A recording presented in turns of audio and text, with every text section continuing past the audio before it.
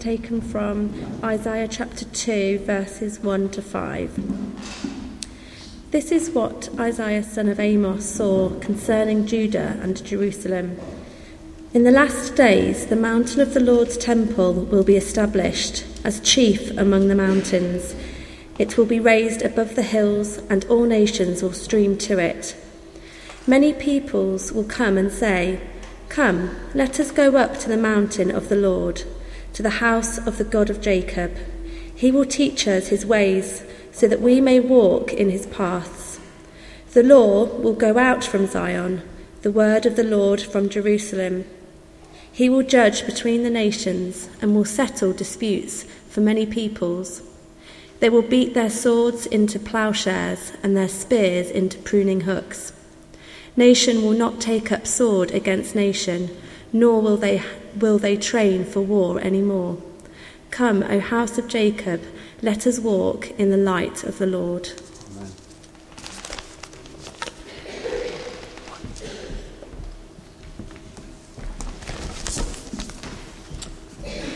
Our second reading is taken from Paul's letter to the Romans, chapter 13, verses 11 to 14. "And do this, understanding the present time. The hour has come for you to wake up from your slumber, because our salvation is nearer now than when we first believed. The night is nearly over. The day is almost here. So let us put aside the deeds of darkness and put on the armor of light. Let us behave decently as in the daytime, not in orgies and drunkenness, not in sexual immorality and debauchery, not in dissensions and jealousy. Rather, clothe yourselves with the Lord Jesus Christ, and do not think about how to gratify the desires of the sinful nature." This is the word of the Lord. Amen. Thank you. I've come from Quakers Road, and it's been lovely to be there. But it feels this morning in the worship and so on a really special morning. I think there's something, I've just been really touched, so thank you to the people who've been leading us and moving forward. I almost don't want to preach because it's been so nice. So let's pray. Father, will you be with us as we reflect for a short time together on your word? Will you inspire us and challenge us, but also remind us of your love? In Jesus' name, amen. The theme this morning is around the theme of waiting, which is one of the Advent themes. And there is more than one kind of waiting. There's passive waiting, rather like the man whose epitaph read something like this: "Here lies a man who died before he ever even knew why he was alive." As if he had simply been waiting to die, but never really knowing what the purpose of his life was. But then there is the active waiting, a waiting which sees something that is coming, and while you're waiting for it to happen, you get ready for it. And Bishop Mike was speaking yesterday at an event or day for parish officers. And as he often reminds me, he says we need to live our lives with the end in mind. And I think that's something of what Paul is saying in the reading that we had from Romans. And if you have a Bible, I know there are some at the end, why not grab one of those and turn to Romans chapter 13, and because I want to look at the verses a bit before as well as afterwards.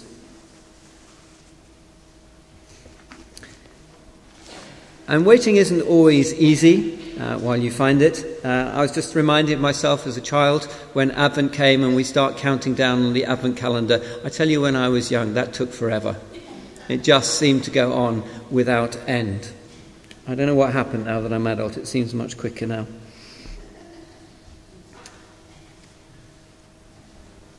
The beginning of our reading from Romans chapter 13, if you look at it, says, "Do this understanding the present time." Do this. And we have to go back a little bit to verse 8 to see what it is that Paul is urging and encouraging the Christians in Rome and through them us to do. He says, let no debt remain outstanding except the continuing debt to love one another. For he who loves his fellow man has fulfilled the law. The commandments, do not commit adultery, do not murder, do not steal, do not covet, and whatever other commandment they may be, are summed up in this one rule. Love your neighbour as yourself. Love does no harm to its neighbour. Therefore love is the fulfilling of the law. And do this understanding the present time. The Greek is the word kairos, which means this is just the right time. And it's the time that everything's been aiming up to. This is the moment where everything comes together. The hour has come for you to wake up from your slumber, because our salvation is nearer now than when we first believed. Now, some of us might look at that and think, well, surely, hang on a minute. When I became a Christian, aren't we told that that's when we got saved? So why is Paul talking about our salvation being nearer when surely we already have it? And we have to understand that in the Bible and in the Gospels, salvation is something that is dynamic. There is a beginning, the moment where you receive the gift of salvation from God. And once that has happened, we have what's called the assurance of faith. We don't need to worry anymore about whether we haven't been forgiven or whether we won't be good enough for God. All that stuff goes out the window. We can live our lives as a child of God in total confidence. Just as when a family is working properly, a child knows with every fibre of its being that this is where they belong. And how we ought to feel in God's kingdom and God's church. We should know with every fibre of our being, even though sometimes it might be a bit difficult because people are difficult, that nevertheless this is where we belong. So there is that assurance that comes through the gift of God. The moment we believed and said, I'm sorry, Lord, that is the moment that he said, my child, you belong to me, and nothing in all creation can separate me from that love. But our experience is a bit more complicated than that. Because we know that from the moment that we gave our lives to Christ, life is not always easy or simple. And sometimes we get things wrong, and sometimes other people do things that go wrong for us. And it can damage us and hurt us. And things don't seem to be fitting into the way that we know and feel instinctively they ought to be. And it is incredibly difficult. And you see, what the Bible describes as this process of working out our salvation. That in the midst of this messy world, in the midst of our messy lives, we have this trust that God's Spirit in us, regardless of what's going on around us, is working things together for good. And that wherever we may feel at the moment, however good or bad it is, God can work those things together for good. And then there is the third level, which Paul is talking about here, of the salvation which is yet to come, the future salvation, where God says, and Jesus said, that he will return and inaugurate the fullness of his kingdom. At the moment, we just have a glimpse of God's kingdom. We see a possibility of what might be. And that Isaiah passage gives a kind of an amazing picture of how God would love the world to be, where people live in peace, where all the barriers are taken down, where swords and nuclear weapons are turned into plowshares, where we live in harmony with each other and with our creation. Yet we know that in our real experience that has not yet happened, and in many ways seems further ahead and further away than ever. But Paul is saying God will come and his kingdom is coming, and it's closer now than it was when you first believed. So live with that goal in sight. If we are looking to a kingdom of justice and joy and forgiveness and peace, then let's live as if we were already there, modelling those values, modelling those ways. I want to give you just an illustration of how it works. Very simple one that will be very familiar, and it's kind of like a pep talk for those who are going to India next year, or their leaders, except most of the young people have gone out and they're not going. But you see, what's happened is all of those young people who are going to India have received a gift. It's a very precious gift. It's the gift of permission. Somewhere a parent said, "You may go." despite the fact that I'm going to worry about you and all that kind of stuff that's there. You may go. So they've had the permission, the gift. It can't be taken away from them. Except with parents we can if you don't behave properly, but that's a different story. With God it doesn't happen like that. And there is, in August or July next year, a date which is set, not quite in stone, but set, when those young people are going to get on that plane. And they know that, and they're waiting for that day to come. But that means that now they're going to make all kinds of steps to make sure that when they get to that point, they are ready for it.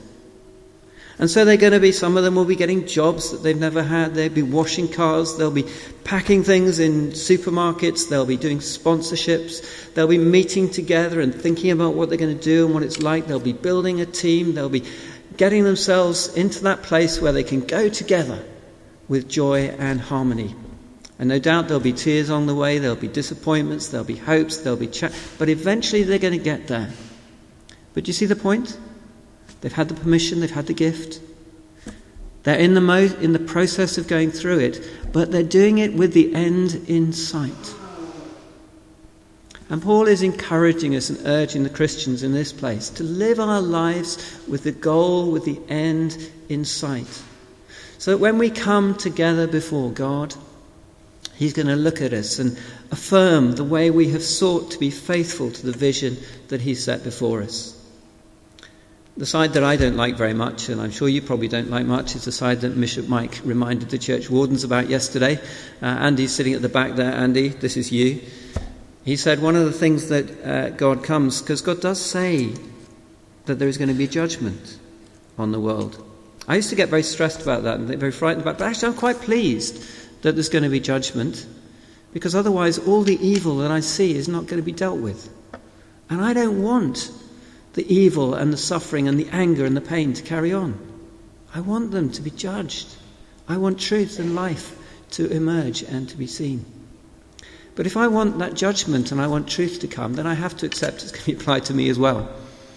And that there will be a time where God says, "You're my child and I love you. Now I gave you lots of gifts. How did you use them? How did you use them in the light of where you were going?" We sang that lovely song, "Let it be Jesus, in the morning and in the evening, above all." And I think that's something of what Paul is calling us to do. And the deepest expression of it, he says, is in that debt to love. And in that debt to love, it doesn't mean that you have a debt to love that you can ever repay. Every other debt should be paid and can be paid, but the debt for love is never complete.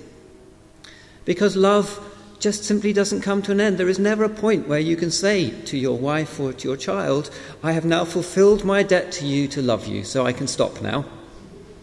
It doesn't work. Love is something that we are called to live out in all of our lives, throughout all of our lives, and to infuse everything that we do. And interestingly, Paul goes on to mention the commandments in that debt to love, and how those commandments are tied up in the fulfillment of love and the law. Now, that doesn't mean that when we have love, we stop thinking about right and wrong. It doesn't mean that we don't have to do those things or that they will automatically happen. What it means is that actually we are called to love, and therefore loving will mean that we live our lives in consistence with those commandments. Now, I just want to remind you that in Israel and in Hebrew, I was talking with a German pastor about this earlier this week. The commandments weren't understood in the way we understand them and hear them so often as "thou shalt not do this, thou shalt not do that, and thou shalt not do this." They're actually often known as the 10 freedoms. Now, how can a commandment be a freedom? Well, I want you to just think of one of the commandments. It comes in under this channel here as one of the other commandments, which I'm not mentioning here. But we know it as "thou shalt not bear false witness." In other words, thou shalt not lie. Now just think for a moment. If we are to be free to live and to make right decisions, We need to be able to live in a community, in a family, in a society where we can trust that our doctor won't lie to us, that our policeman won't lie to us, that our families won't lie to us, that our teachers won't lie to us. Heaven forbid even that our politicians won't lie to us. Sorry, I'm not allowed to make those statements. But we need an environment where the people that we love and people are willing to tell the truth and to live in the truth, because that creates freedom. And that's immensely challenging for us in a society which has abandoned truth. We live in a post-truth society. That's the word of the year, isn't it, according to the dictionary. People don't want truth anymore. Truth is as I see it.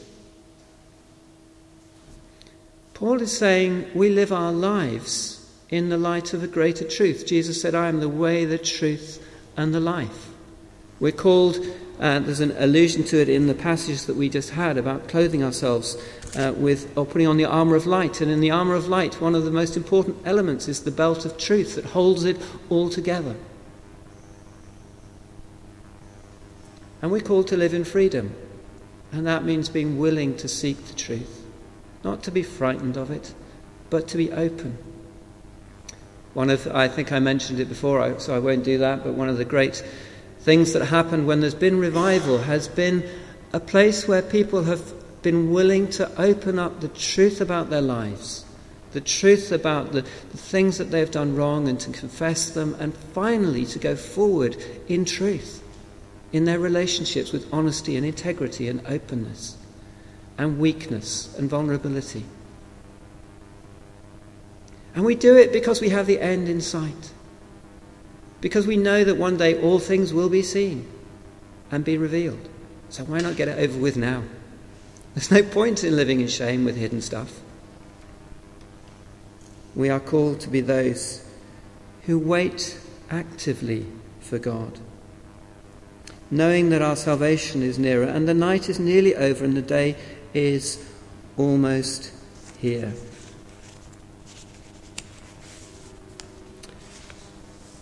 And it's all got to be earthed in love. So how do we understand things like truth in love? It's never going to be just about accepting everybody for how they want to be accepted. Love goes beyond that. Mike Hill said to the church wardens, if you want to know how good you are at something, find somebody who loves you enough to tell you the truth. Because our instinct is always to say to everybody, it's all right. You're fine. You're great. And he told the story of a lady who sang a song before he was about to go up and speak, who couldn't sing a note in tune, but everybody had not had the courage to tell her she couldn't sing, so there she was up front leading.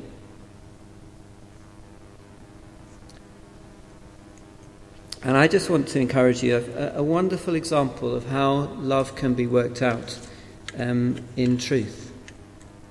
Because it seems to me to express something about our lives. Richard, could I ask you to switch off the recording, please? Because this shouldn't go. Wait for the coming of our Lord. It's a wonderful vision. And when we have that vision, as the song said, we'll be willing to put Jesus before everything else.